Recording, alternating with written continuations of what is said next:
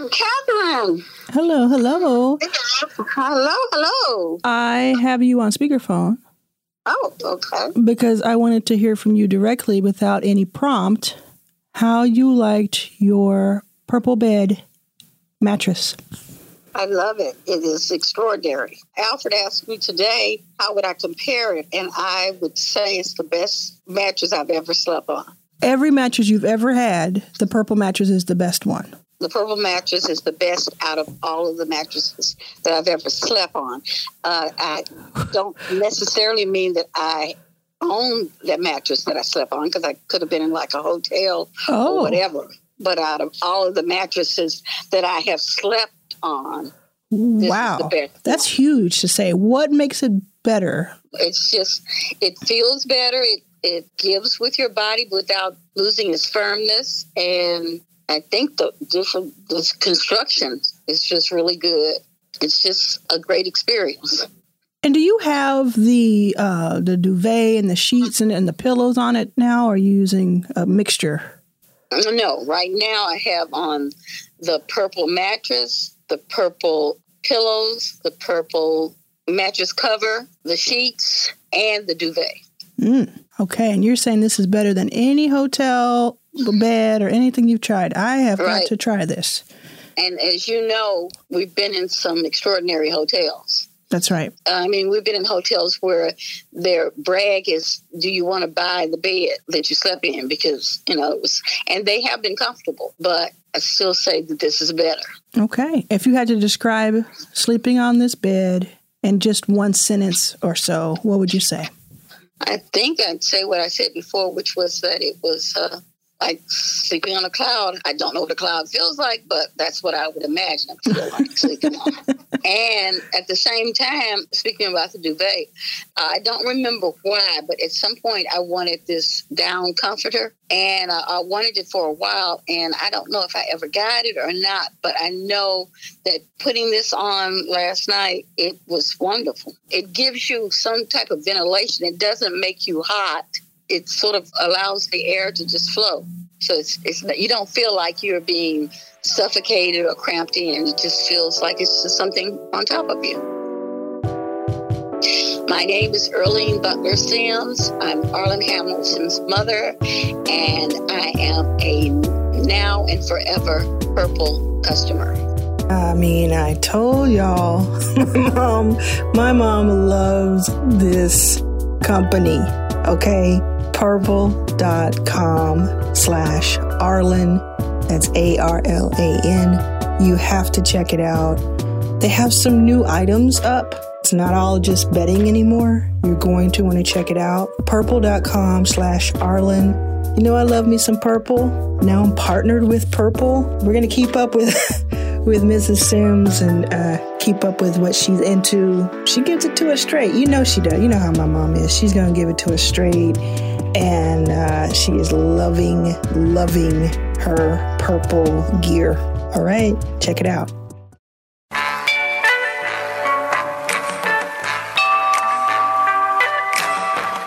I'm Arlen Hamilton, and this is Your First Million.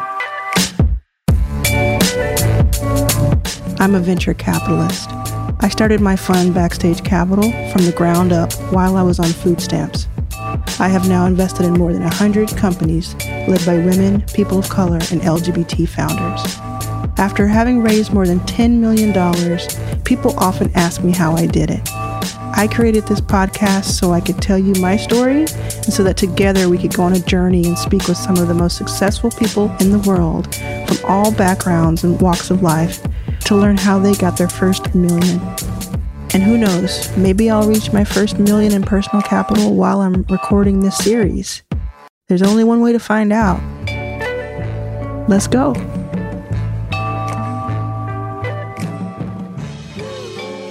Hey there, it's Arlen. It's good to see you again. Thanks for coming back. This episode is an interview with Swati Malavarapu. I've known her for something like 4 years, I think. She was an early investor in Backstage and has a really interesting, compelling story, backstory, and what she's working on right now. So I'm so excited to bring this to you, as I always am. As I mentioned before, as we started this new year of podcast episodes, because celebrated a year on June 8th, 2020, I mentioned in that episode that I get pitched a lot of interviews, but I don't take them all. I don't just take an interview because someone has made $1 million.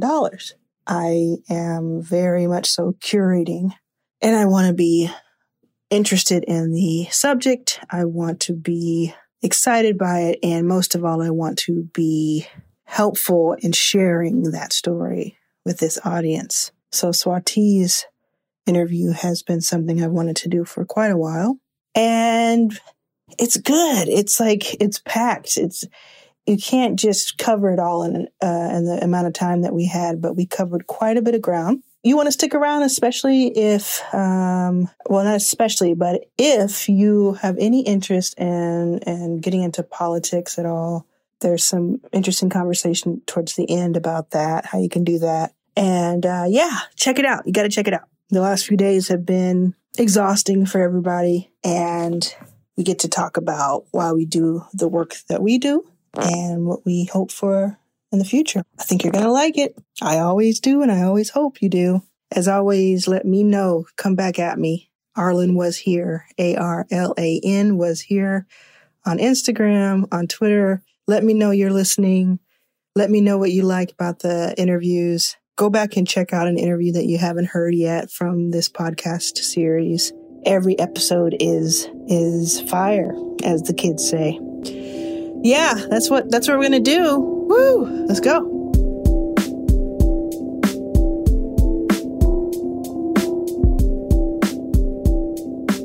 All right, we're here with Swati Malavarapu. Am I saying that anywhere close to how you like to hear it? Yeah, you got it. Okay, I love the name. I've practiced it, and I've known you for like 4 years now. Man, it's been a minute. Yeah, you were early investor in Backstage. I remember. Early investor, like top, like first 10 or something. Yep, proud of that fact. That's crazy. And I knew the minute you walked into my office and told me what you were working on, I was like, okay, we've got to figure out a way to be supportive around this. Can you tell me about that a little bit? Because we're going to go into your story and talk all about what you're doing. But that is kind of one of the rare occasions where I walked into an office and the person already got it before I even pitched it. You know what I mean? Like, yes. It took one conversation. What was it about it at that point? I mean, you're in VC, deeply into VC at this point when we're having the conversation. So I think painting the picture kind of helps makes the point of just how powerful and well positioned the ask and what you were working on was. So I was working in a storied Sand Hill Road based venture firm that had been around for decades. I had a corner office. There was wood paneling when you walked in through those doors. There were receptionists.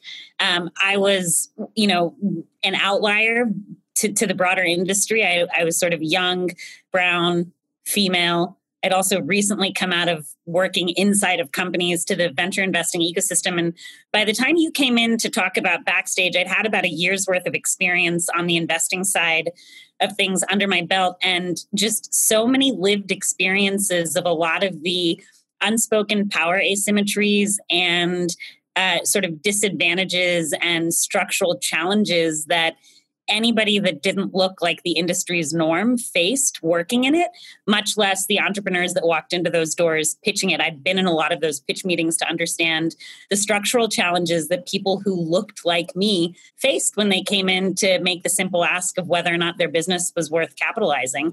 And so lived it, identified with it because of who I am and the life experiences that I brought to the table in that work.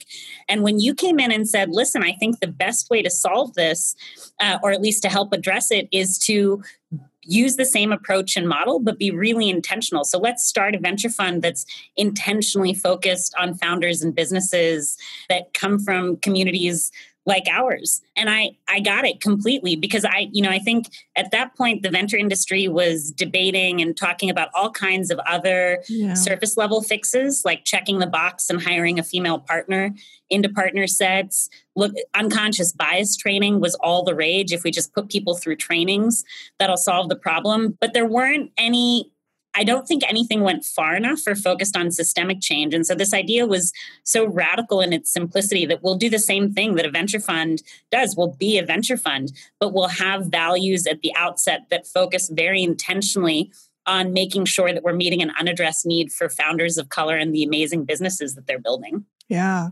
And you're super compelling, Arlen. I mean, you walked in with chutzpah. You were wearing a sweatshirt. You came into that super formal office and you're like, look, this is what it is. I've never done this before, but I'm going to do it. And I was like, okay, let's do it. Yeah. Yeah. And that, I mean, we could do an entire hour just based on those experiences I had before that conversation and, around that time. And they were not like that. It was not that easy to get to the heart of the matter.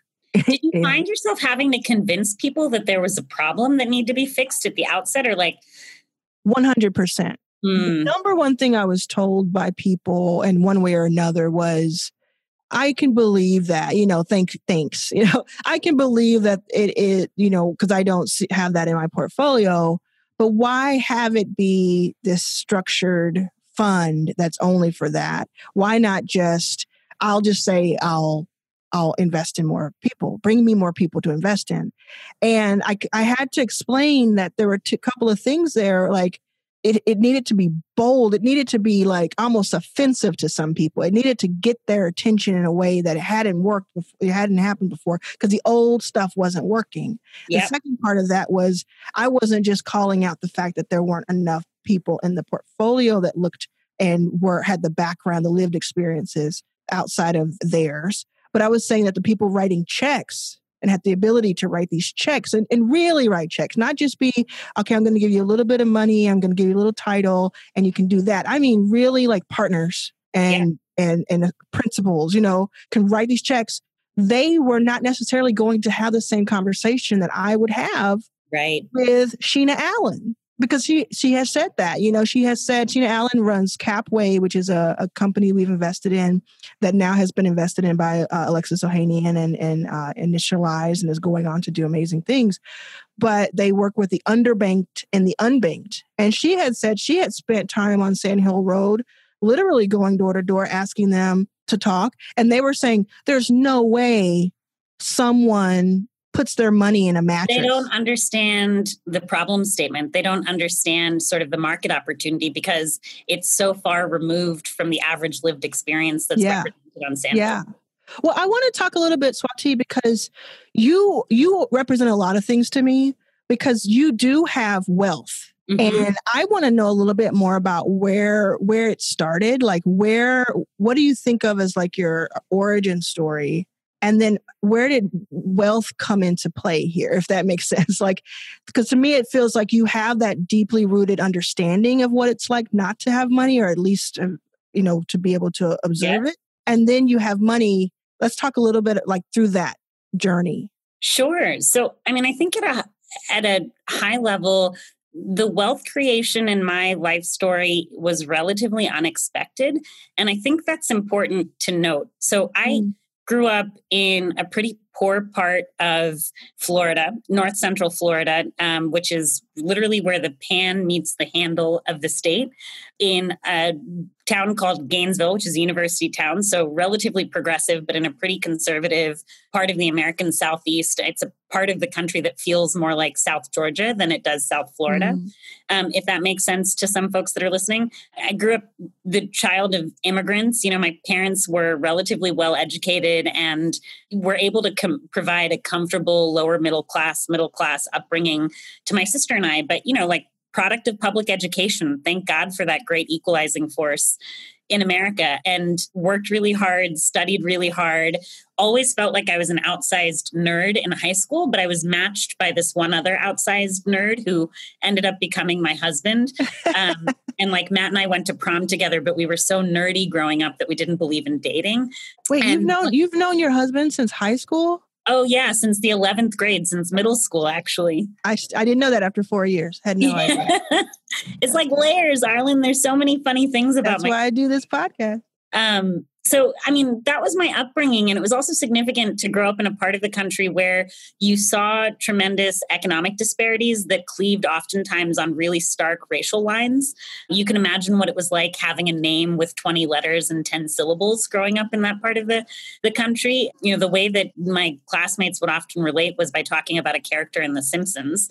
So I always felt like a fish out of water. I got into these fancy schools, but I never felt like I really belonged. I mean, 4 years at Harvard was really interesting. I'm really grateful for the intellectual playground, but I showed up on day one and had massive imposter syndrome because of where I came from versus where like so many of the other kids that I went to college with came from these super prestigious boarding schools and a lot of family wealth and the like. But the thing that sort of motivated me through all of this was I was always really enamored with work that made an impact, that made a difference. I was one of these dorky, civically oriented little kids. Like Matt and I went canvassing and volunteering on political campaigns before we were old enough to vote because we thought that kind of stuff was super important.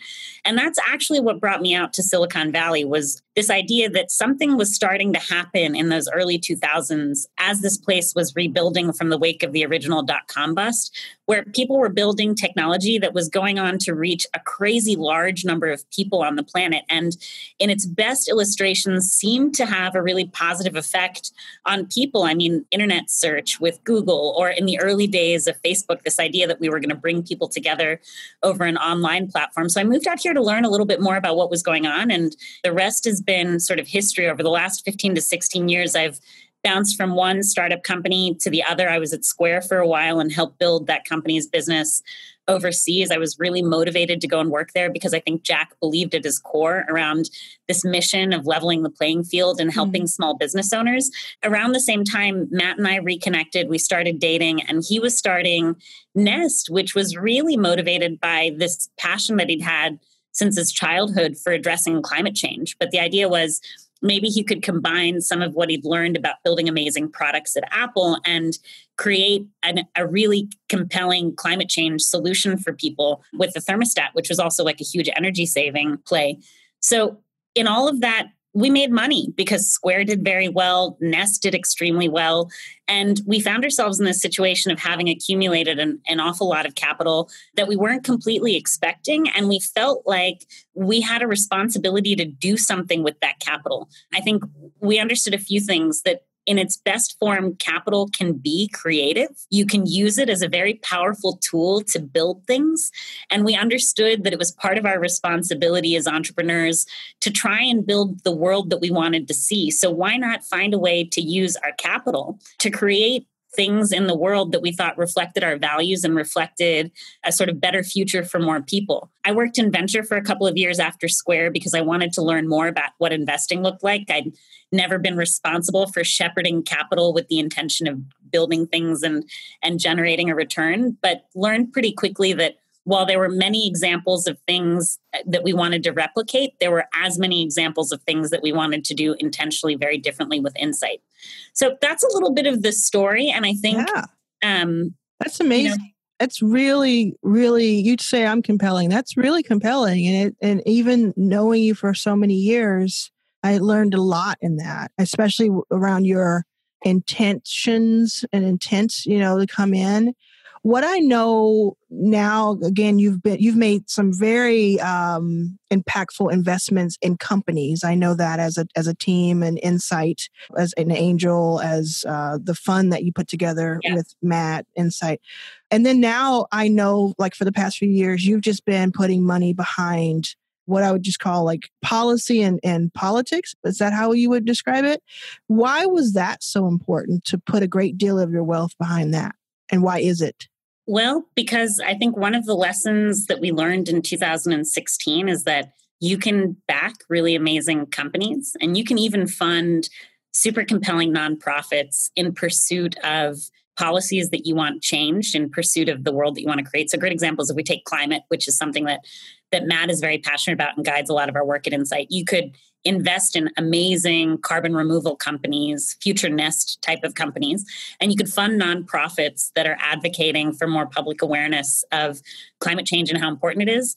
But if you don't have the right people in elected office, all of that innovation hits a giant wall. I mean, you think about how far backwards we've moved on climate progress in the last couple of years, just by virtue of who's sitting in the White House and who's sitting in the federal legislature. So what we realized was you cannot be a change agent. You cannot be a funder looking to create a better world. Frankly, you shouldn't be a funder looking to create great companies if you don't also have a political strategy. Mm-hmm. We are all political in this moment. And so for us, it was an important part of the help that we were providing to our portfolio to start focusing on innovation and disruption in the political ecosystem. Hey, it's Arlen. I hope you're enjoying this episode. I told you it was great, right? Okay, so real quick, you know my mom loves her purple mattress. She told you at the top of this episode. But guess what? My brother also has a purple mattress. What? He loves it too. We're going to check in with him to see what he thinks. Hello? Alfred, can you tell me about the purple mattress you're on audio recording? I can tell you about it. It's the best mattress I ever laid on. Why is that? Well, it's very soft. It shapes to every inch of you when you're laying down. So it's it doesn't sink in. It's almost just fits you. No matter what size you are, it just fits you. The next time you have to travel for a show or something, and you have to stay at a hotel bed, what's that going to be like? Do you think? It's not going to be like a purple mattress. I know for sure it's going to make me want to go home. Even I'm having the best time. I'm like, man, I can't wait till I get to the house. I wonder if hotels should start using these mattresses then. Yes, the top of the line hotels would have to use it. It's such a good mattress. It makes being home different. Wow. Literally. I thank you for that information. I can't wait to try mine, and I'll let you know what I think of it. That's purple.com/Arlen, ARLAN. Purple.com/Arlen. You get a discount, get $150 off a $1,500 or more purchase. That's purple.com/Arlen. And what are was an example or two of that in action? So we funded and started a program in 2016 called The Arena that goes around America and helps new generation folks, so millennials, post-millennials, that are interested in learning how to run for office, do that. Because I realized, oh my God, it's easier in 2020 to start a startup in America than it is to figure out how to be politically involved and run for office. And that seems really backwards. So let's fix that. So we kind of created this program that runs like an accelerator and training academies. And as a result of Arena, we helped elect 10 new members of the U.S. House that are also incredibly diverse, because Arena has, as part of its working assumption, that the folks that it trains and helps run for office over-index the general population in both gender and racial diversity. So of those 10 U.S. House members, you'll find folks that are a lot younger, a lot more of color, and a lot more women than typical that are now legislators. They are passing laws in the U.S. House. Is that something that's still going right now? I would imagine even more so, right? So how does someone sign up for that or even take a look at it if that sounded interesting to them? Because that sounds super interesting when you say it.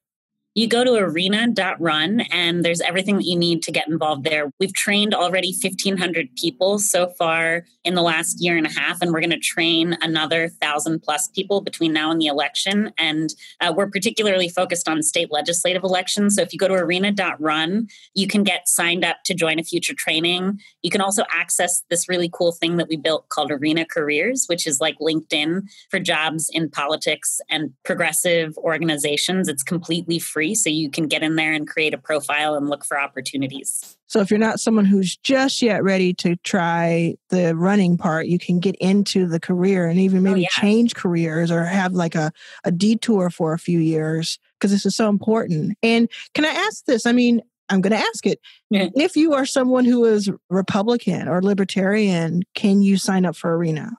You can. It's technically, we don't use the word Democrat in our materials. We talk about our values and having progressive values. So the community has a certain set of values around like inclusivity and around working across the aisle and sort of bringing people together in leadership that I think is intended to be super inclusive.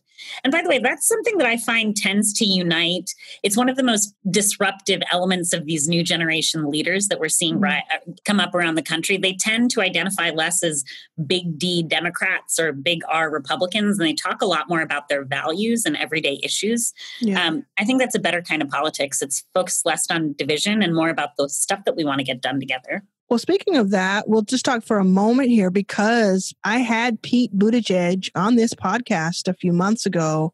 And what was the role that you had at that campaign? Because I know you were very passionate about what he was doing. And he seemed to me to be someone who, if you haven't listened to that episode, go back and listen to it because I'll just tell you how I feel in that moment. But he seemed like someone who could kind of appeal to a few different groups. But he had his troubles for sure when it came to race. I'm grateful that I got to meet him because I think I saw a little past that. But go ahead. What was it that drew you to him, and then what was your role there? Totally, and I think he really valued that conversation and that opportunity to learn also. So Pete and I have known each other since our days in college. We were also Rhodes Scholars together.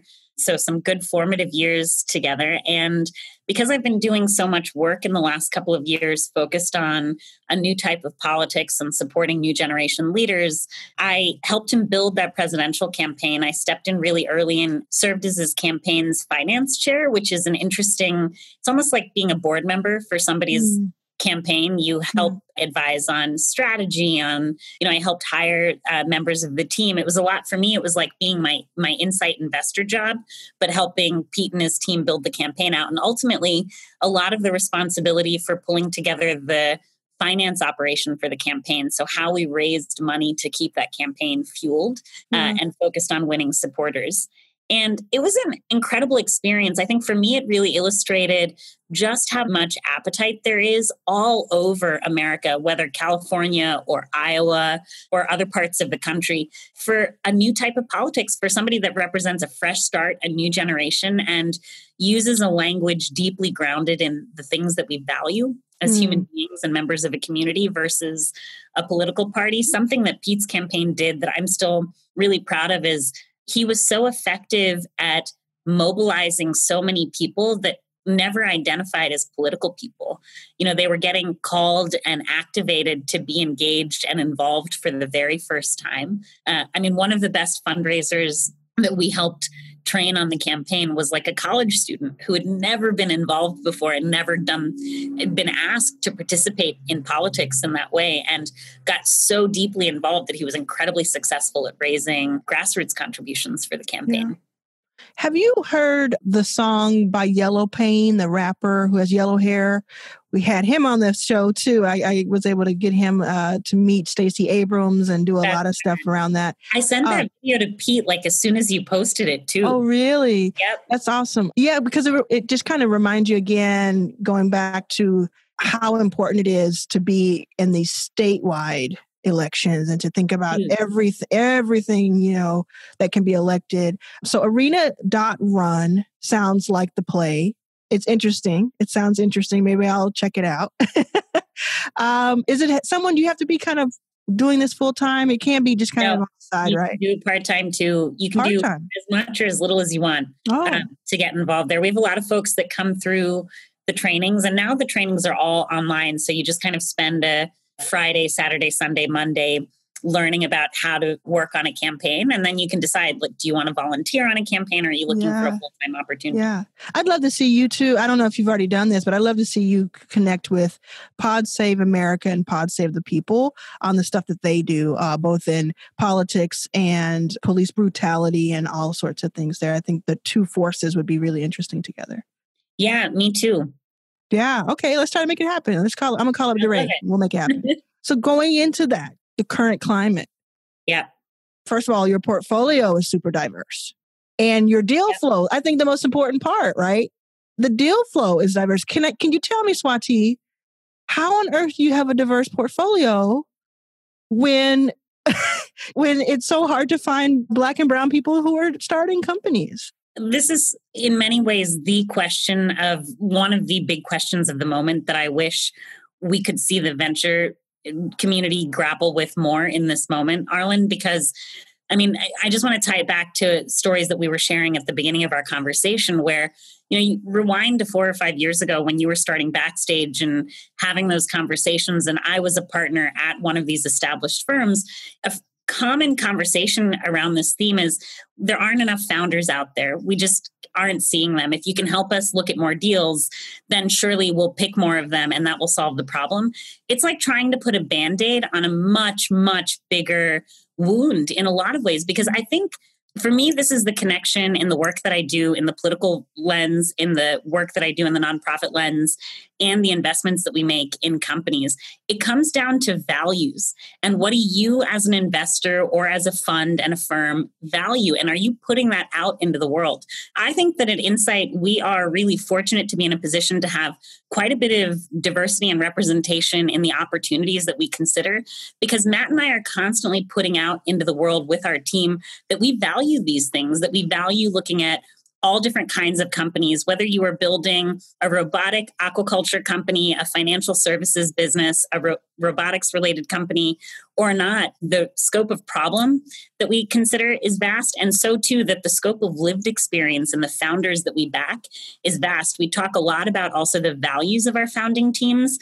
Around our team, we say almost weekly, we have a no assholes policy. We want to proactively back good people that we feel good about helping to succeed, because that has ramifications in the world beyond. And I think we're seeing that both good and bad at the current moment. If more venture funds focused on articulating their values and in their public presence, illustrating those values, I think it could help unlock these quote unquote pipeline problems. This isn't just a mechanical issue of seeing more companies that Black and brown founders are building. It's about whether or not you as an investor are showing and talking about the kind of world that you want to create and the kinds of people that you want to back. That's what motivates a founder to even want to share an opportunity with you. Howdy. It's Arlen. I'm surprised I haven't said howdy yet on this podcast. I don't think I have just yet. From Texas. Why wouldn't I? Hey, so are you an accredited investor? You know you're an accredited investor if you are in the United States and you make $200,000 or more on your own, or $300,000 or more with a spouse, or you have a net worth of $1 million or more, not including your main home. That's an accredited investor for the most part. There's a lot of other ways you could be an accredited investor, but that's the main one.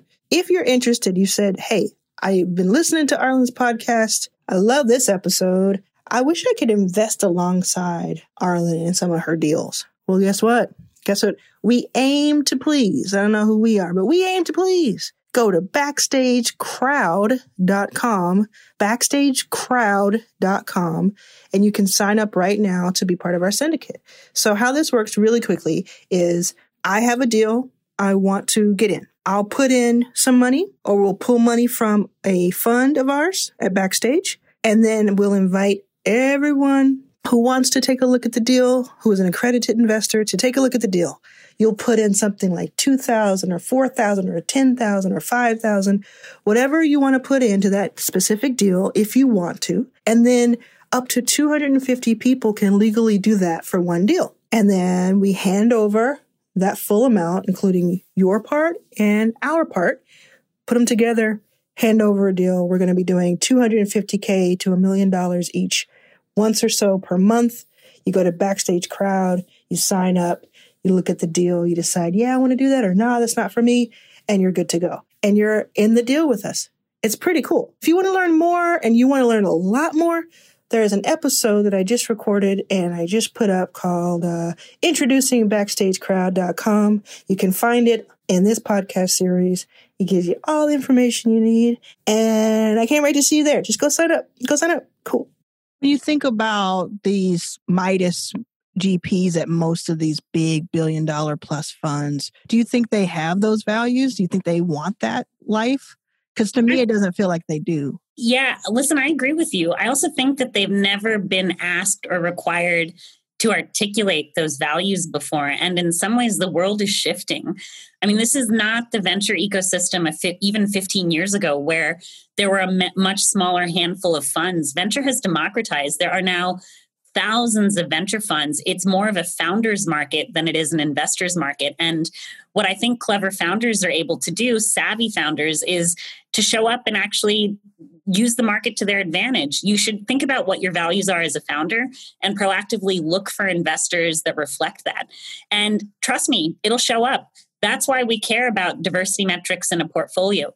That's why we care about whether or not you have diversity in your GP pool and your LP pool, frankly, as a fund and a firm. This isn't just a box checking exercise of like, hey, look, we're diverse. We hired our token female founder. I mean, I've seen the inner workings of that. I was privy to so many conversations at cocktail parties and the like with, senior venture firm partners who would say things like, well, we're really focused on the women diversity thing. We're hiring a female partner.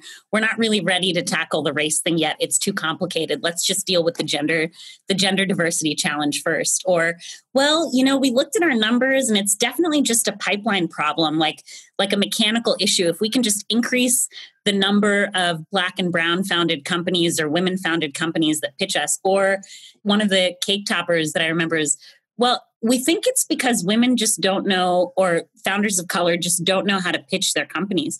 Do you think, should we maybe have office hours to teach these founders how to present better and share their ideas better? There hasn't been this introspection of what is wrong with me and the system that I'm creating that's perpetuating these huge misses. To me, it's a big disappointment. When venture was starting 50 or 60 years ago, the folks that were founding it, the intention was always that we were supposed to be using capital to solve hard problems, to create things. This is what made us different than other forms of investment. So if our work is not incorporating values, then inherently the world that we're creating also isn't going to reflect those values. And that's a big problem. I think we're overlooking the bigger responsibility that venture as a tool is supposed to have for the world. Mm, exactly. I mean, it's its own asset class for a reason. Mm-hmm. It's outside of private equity as a subclass for a reason. It's supposed to be doing these things, and it's not necessarily. I know. And these days, I think if you look at some of the most blue chip venture funds, you almost can't see the difference, except for maybe, the mechanical things around check size and series of investment participated in. But the types of companies that are being supported, the kinds of creative teams that are being backed, it's becoming less and less apparent that we're intended to be something different and do something harder. What do you think the role of journalism and media plays right now in all of this? Huge. And I think this is also a missed opportunity. One of the challenges that we probably run into is a lot of the folks that do the storytelling on venture investing and frankly, building tech companies have never done that work. And so there is a degree of simplicity in the reporting and the storytelling side of this that maybe doesn't do justice to some of the deeper, more complicated underlying problems. I found that when Gimlet did my 6-part series a couple of years ago. What happened? I loved they're second to none in their narrative and in their production and in the heart of it. But the simple kind of mechanics of venture and the juxtaposition of what I was doing against all other venture was just not there. So if you're listening for the first time, you don't know that I come across as a very different thing than I. That's right. Yeah. And what do we do to go towards solving that? Are there any simple first steps, do you think? I don't know. I've always thought it would be interesting if somebody wanted to work together to create like a Venture and Tech 101 series, like almost invite the folks that cover these sectors to an insider's view, a space where you could really let loose without attribution and sort of confidentially just point out some of the bigger stories or the sort of missed opportunities in the covering of our industry. Like, what are the types of things that you've learned in your work at Backstage that you think raises important questions for everybody else that practices? That's such an amazing idea. I know now for a fact, because they've reached out to me recently, that a lot of journalists listen to this podcast.